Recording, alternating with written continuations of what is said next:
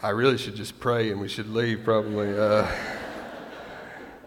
We love to hear stories because stories connect with us at a soul level.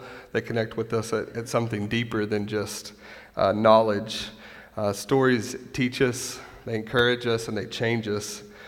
That's why we love movies so much. It's why we love novels. We love to see the plays, right? Because it's story that connects with us at a soul level. So I love to hear Robin's story just about being raised to know God, but choosing to walk away from that, making some bad choices, seeing the heartbreak, feeling the heartbreak of kids and disconnected families and all that, but then seeing God redeem and restore that. And it's not all done. It's not all perfect and pretty now, right? But God's just been working, and stories move us, right? Stories move us emotionally. I don't have emotions, but I think if you have emotions, they move those part of you, and they move us externally, right? They move us to action. Today I want us to read and start the book of Luke, which is the greatest story that's ever been told, the gospel of Jesus Christ. We're going to start, and the Gospels, if you don't know, there's four of them, right? Matthew, Mark, Luke, and John, and they're all accounts of Jesus' life.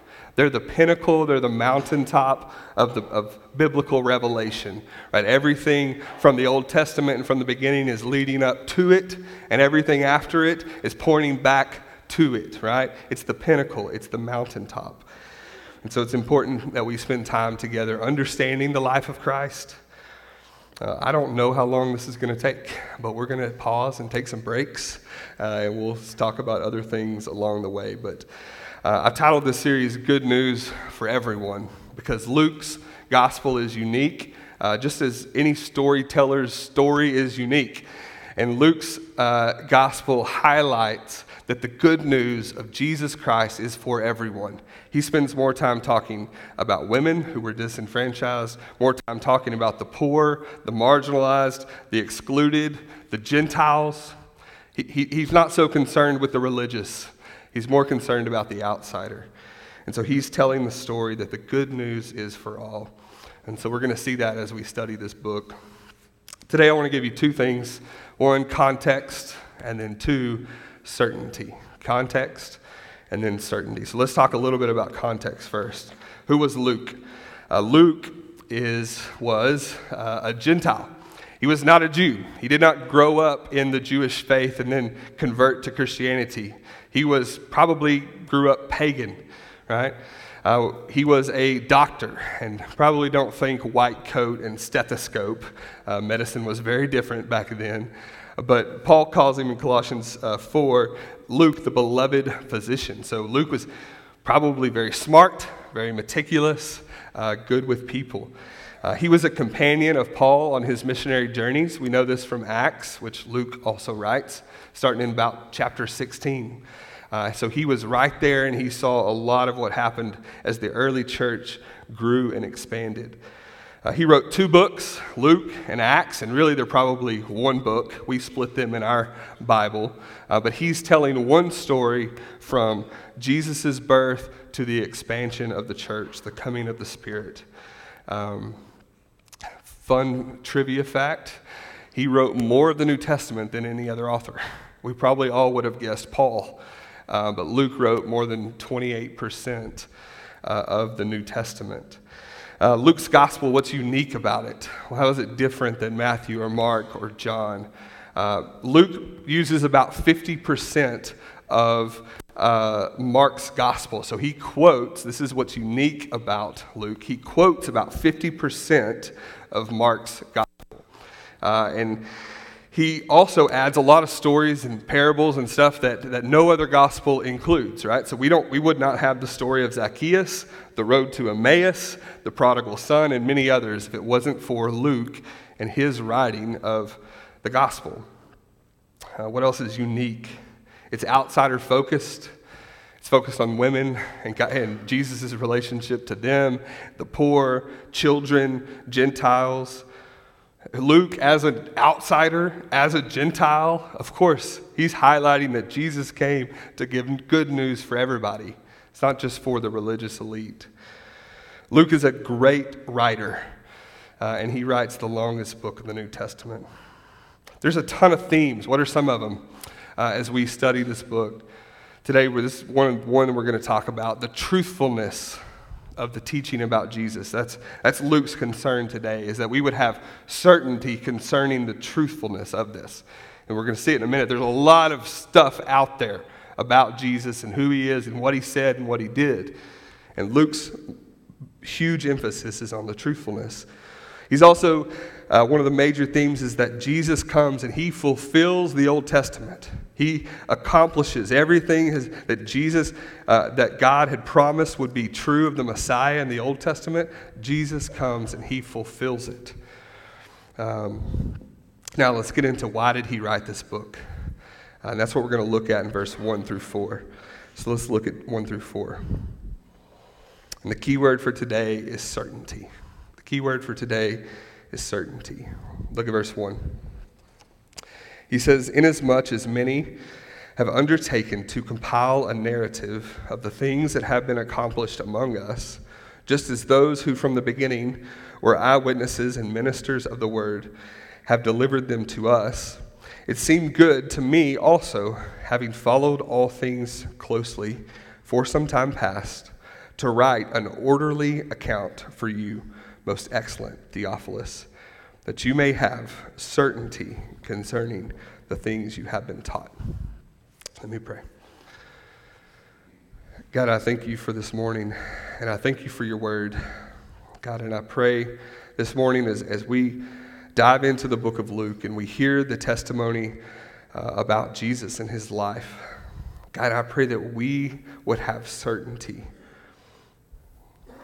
God, that we would have full belief. God, and many of us in the room have doubts. Many of us in the room have questions, and we're tempted to stray away from the truth of Jesus. God, I pray this morning that through this study, through our time together as a church, God, that you would produce certainty in us, God. That we would believe without a shadow of a doubt in our heart of hearts that Jesus Christ came and he lived. And he lived a perfect life. And he died death in our place so that we could have a relationship with God. God, give us certainty about that. God, we pray all these things in your Son's name. Amen. Amen. Look at verse 1. Verse 1, he says, inasmuch, if you need a $5 word to use this week, there's a good one. Inasmuch as many have undertaken to compile a narrative of the things that have been accomplished among us. He says that many have undertaken to compile this narrative, right? And so Luke is telling us there's a lot of accounts about Jesus' life. There's a lot of different stories, a lot of different other writings. Probably most of these are oral, but some of these are written that he's referencing. And what we know about them today is that some were true and some were not. Right? Some tell the truth about what really happened, but there were many that did not. Right? All kinds of things, and we'll get into that. Misinformation is as old as time. So don't believe the media that this is some new tactic. This has been around for a long time. And there was a lot of misinformation out about Jesus. There's a lot of stories, a lot of books, a lot of paper and time spent talking about the life of Jesus. If you remember a few years ago, Dan Brown wrote a book and then it turned into a movie, The Da Vinci Code. Anybody remember this? Raise a hand. Some people. Okay. And in the Da Vinci Code, what Dan Brown does is he takes some words and sentences from some of these other accounts, these other gospels about Jesus' life. And he creates this whole massive story about how all this stuff, right? That Jesus and Mary were married and they had this kid and all this stuff, right? And there's all these other kinds of gospels, the Gospel of Philip, the Gospel of Thomas, these Gnostic gospels.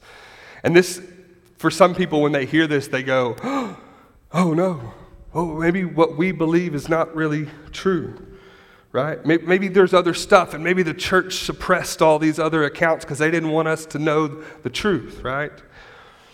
But the truth is this: the church did not suppress these. These did not spread. Why? Because they were not true.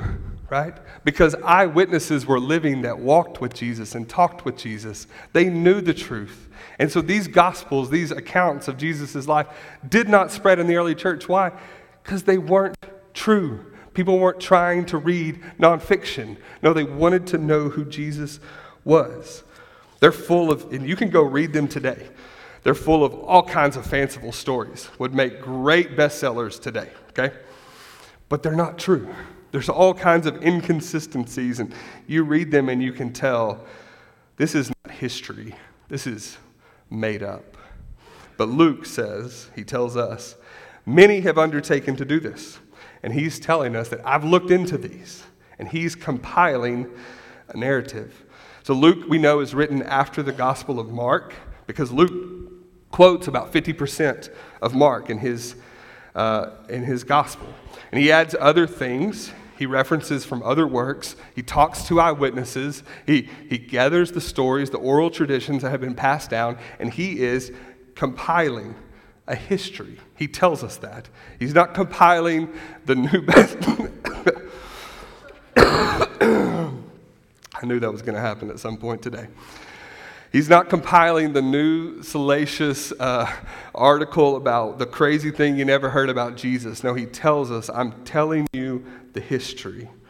He's compiling a narrative. Narrative is a story, but that sometimes we hear that word and we think made up, right? Stories we tell our kids. No, narrative is the history. He's compiling the history, the truth. And he's recording these in such a way that he's telling the story of Jesus' life, his death, and his resurrection. Now, we've been in the book of Ephesians, and Ephesians is a letter, and it's full of propositional truth and principles to apply, and it connects with our Christian life really closely. But narrative is very different, and so we're going to have to read narrative a little bit different as we go through this. But he says, I'm compiling a narrative of what was accomplished. This word is very important because Luke is saying that Jesus' life has accomplished something. Right? It has realized, it has fulfilled something. What he came was not just this new, exciting, dynamic teacher on the block with some new ideas. No, his life accomplished something. If the Old Testament had one word to summarize it, it would be the word promise. God is promising all kinds of things. And if the New Testament had a word, it would be fulfillment. And that's the day that we live in. We live in the fulfillment of all that God has promised. And so God had promised this Messiah who was to come. And now it has been accomplished. And Luke says that it was accomplished among us. This is not the video game if you're below the age of 25. Everyone else is like, what is that? No. This was accomplished among us. Luke is writing to people who were eyewitnesses, who were there when it happened, who heard it with their own ears. Everything he's writing, he's saying, was done in public with many witnesses. He's not writing the behind-the-scenes, secret knowledge thriller to get headlines or anything, right? He says this in Acts 26, or Paul does, if you don't have to flip there, but Acts 26:26. Paul is standing on trial before the king, and he tells the king, "For the king knows about these things, and to him I speak boldly. For I am persuaded that none of these things escaped his notice, for this has not been done in a corner." Paul saying to the king, you know that this is true. This was all done in public. This was all seen. Everybody knows that this is the truth, right? And so I love this because you think about the accountability. If I wrote a history of our church right now and I put it out to you and I filled it with all kinds of crazy stories, some of you would come back and go, well, that's not true. Ted Ivey would fact check me all over the place, things that were wrong, and Sean Willis, who's been around for a long time, there's people that have been here and been a part of our church. Luke is not writing something crazy. Why? Because he's writing to those who were there. He's writing to those who saw it. And so all he's doing is putting down the facts. Look at verse 2. He says, just as those who from the beginning were eyewitnesses, and ministers of the word have delivered them to us. So what he's saying is this, I'm doing the same thing that this group of people did to us. He calls them eyewitnesses and ministers of the word. And this is one group of people. And their task, and this was very important in their culture, and this was a treasured position in their culture because they were so oral. I can't remember anything unless I write it down. My mind doesn't work like that anymore. But in their day, when so little was written down, they were very good at oral and remembering stories and telling stories and passing them on. And so he's referencing a group of people that are his sources of information. Those who saw it happen. Think about it. They're eyewitnesses. They saw it with their own eyes. They heard it with their own ears. Like he talked to Zacchaeus. He talked to Mary. He talked to the Samaritan on the... No, that's not a true story. Never mind. He talked to the sources, the people that were really there, right? And he's saying that I have compiled them based on these eyewitness accounts. Now, Luke starts this saying about eyewitnesses. How does he start the book of Acts? You will therefore go and be my witnesses to the ends of the earth. So witness is such an important phrase in the book of Luke because witnesses just tell the truth about what happened. They just report the facts. I was there. I saw Jesus do this. I saw this happen. She said this, right? This is not made up story. No, this is history. Look at verse 3. Luke says, it seemed good to me also, having followed all things closely for some time past, to write an orderly account for you, most excellent Theophilus.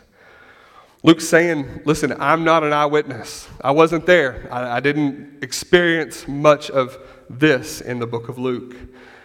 But he's saying, I've been following it. I've followed it closely. And that carries the idea that he's investigated this. He's gone to the eyewitnesses. He's gone to the people that were there. He's heard their stories. He's asked questions. He's all this sort of investigation. And he's carefully considered it all. And now he's saying, what is he doing? He is writing an orderly account. Orderly doesn't just mean like I'm writing it in chronological order. That's not exactly what he means. He means logical orderliness. So Luke's not saying everything happened in necessarily this order. It does go from birth to death and all that sort of stuff. But he is writing it in such a way, and what he means is that it's clear. What he means is that it makes sense. I'm writing this in an orderly way. This is what good teachers and good preachers do. Randy, I can't find you in the crowd over here. But good preachers, what do? They speak in a clear way that can be understood. They speak in an ordered way, not convoluted and complicated so that it's above everybody's heads. No, good teachers and good writers speak in a way that makes sense. And that's what Luke is trying to do. He's trying to do it for somebody, though. We've kind of skipped over this a little bit to this point. Who is he writing this to? It's not exactly to us. We get to read it, and it's for us in God's providence. But he says it's for most excellent Theophilus. Now, many have tried to figure out who this Theophilus is. We know, based on his title, most excellent, that he's somebody important. He's somebody probably with a little bit of wealth, a little bit of prestige, a little bit of position. Maybe he's probably a Roman. But really, we don't know anything beyond this. He says, I'm writing this orderly account for you, most excellent Theophilus. We can infer some things about Theophilus, though. Theophilus had questions. Theophilus didn't have an orderly account. Theophilus didn't fully understand. He may have believed in God, but he had not been told the whole story. He had bits and pieces. And look at verse 4. This is why I'm going to say that 100 times in this series. This is why Luke writes this. Verse 4, look. That you may have certainty concerning the things you have been taught. That you may have certainty concerning the things you have been taught. Certainty is a word that means sure or firm. It means like security from enemies or security from danger. And so what he's saying is, I'm writing this down, the facts and the truth and the reality, so that you have a sure, rock-solid belief, right? So that you know for certain that this is true and that Jesus really did live. He really did do these miracles. He really did die on the cross. He really did rise from the dead. And there's all these witnesses to prove it. And he's saying, I'm writing so you have certainty concerning this. Theophilus obviously had been taught something about Jesus. He knows something. He has some knowledge, and that's true for us today, right? We got people in here with big brains that know it all, and we got people that just have come on this journey early, right? But Theophilus had heard bits and pieces of the story. Maybe it had been incomplete. Maybe it had been unclear. Maybe he didn't know the story about the resurrection. Maybe he didn't know about fill in the blank. And so Luke is going to write this to put the whole story together for him.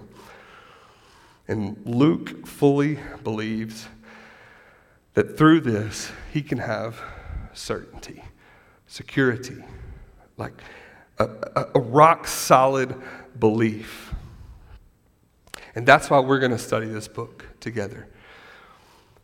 The reality is, in this morning, many of us have doubts.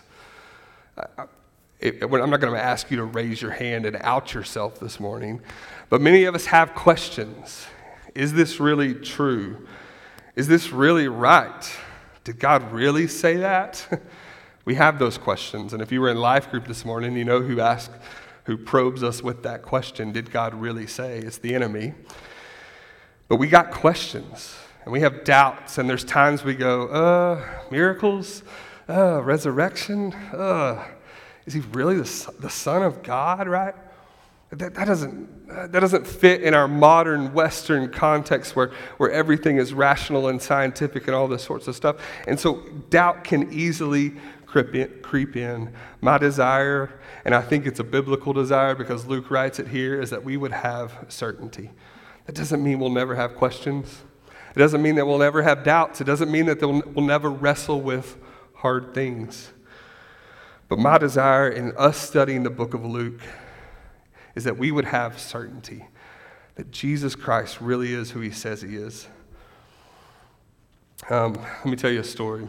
I grew up in church, and there's probably not been a season longer than like a month that I've not been in church my whole life, like, negative 9 months to today. Was raised in church, raised by a preacher, right? So sat on the front row, got all the stairs and, all that sort of stuff. I went to A&M, was in a Christian bubble, just fully surrounded by the church and by believers. And I never went through a season of questioning or doubting, really. I think I just took it in. It's my world. This is what I believe, right? Because that's what my family believes. That's what my dad believes. And when I graduated college, I went out to West Texas, and I worked for Chevron for a few years. And I was in a field, an oil field, for the first 6 months, Dollarhide Field near Jal, New Mexico. Anybody been to Jal, New Mexico? There's a good diner there. Anyway, that's the only thing that's there. And I was in this field for about 6 months, and I would ride with the pumpers in the trucks that went around and fixed wells and did all sorts of stuff. And if you know anything about West Texas oil field and eastern New Mexico oil field, it's a rough place, right? Good guys, great guys. Rough crowd, okay? Not going to tell stories of some of the things I saw. One day we're on our lunch break in the building, and we're sitting talking to some of the guys, and they, just talking about life, whatever.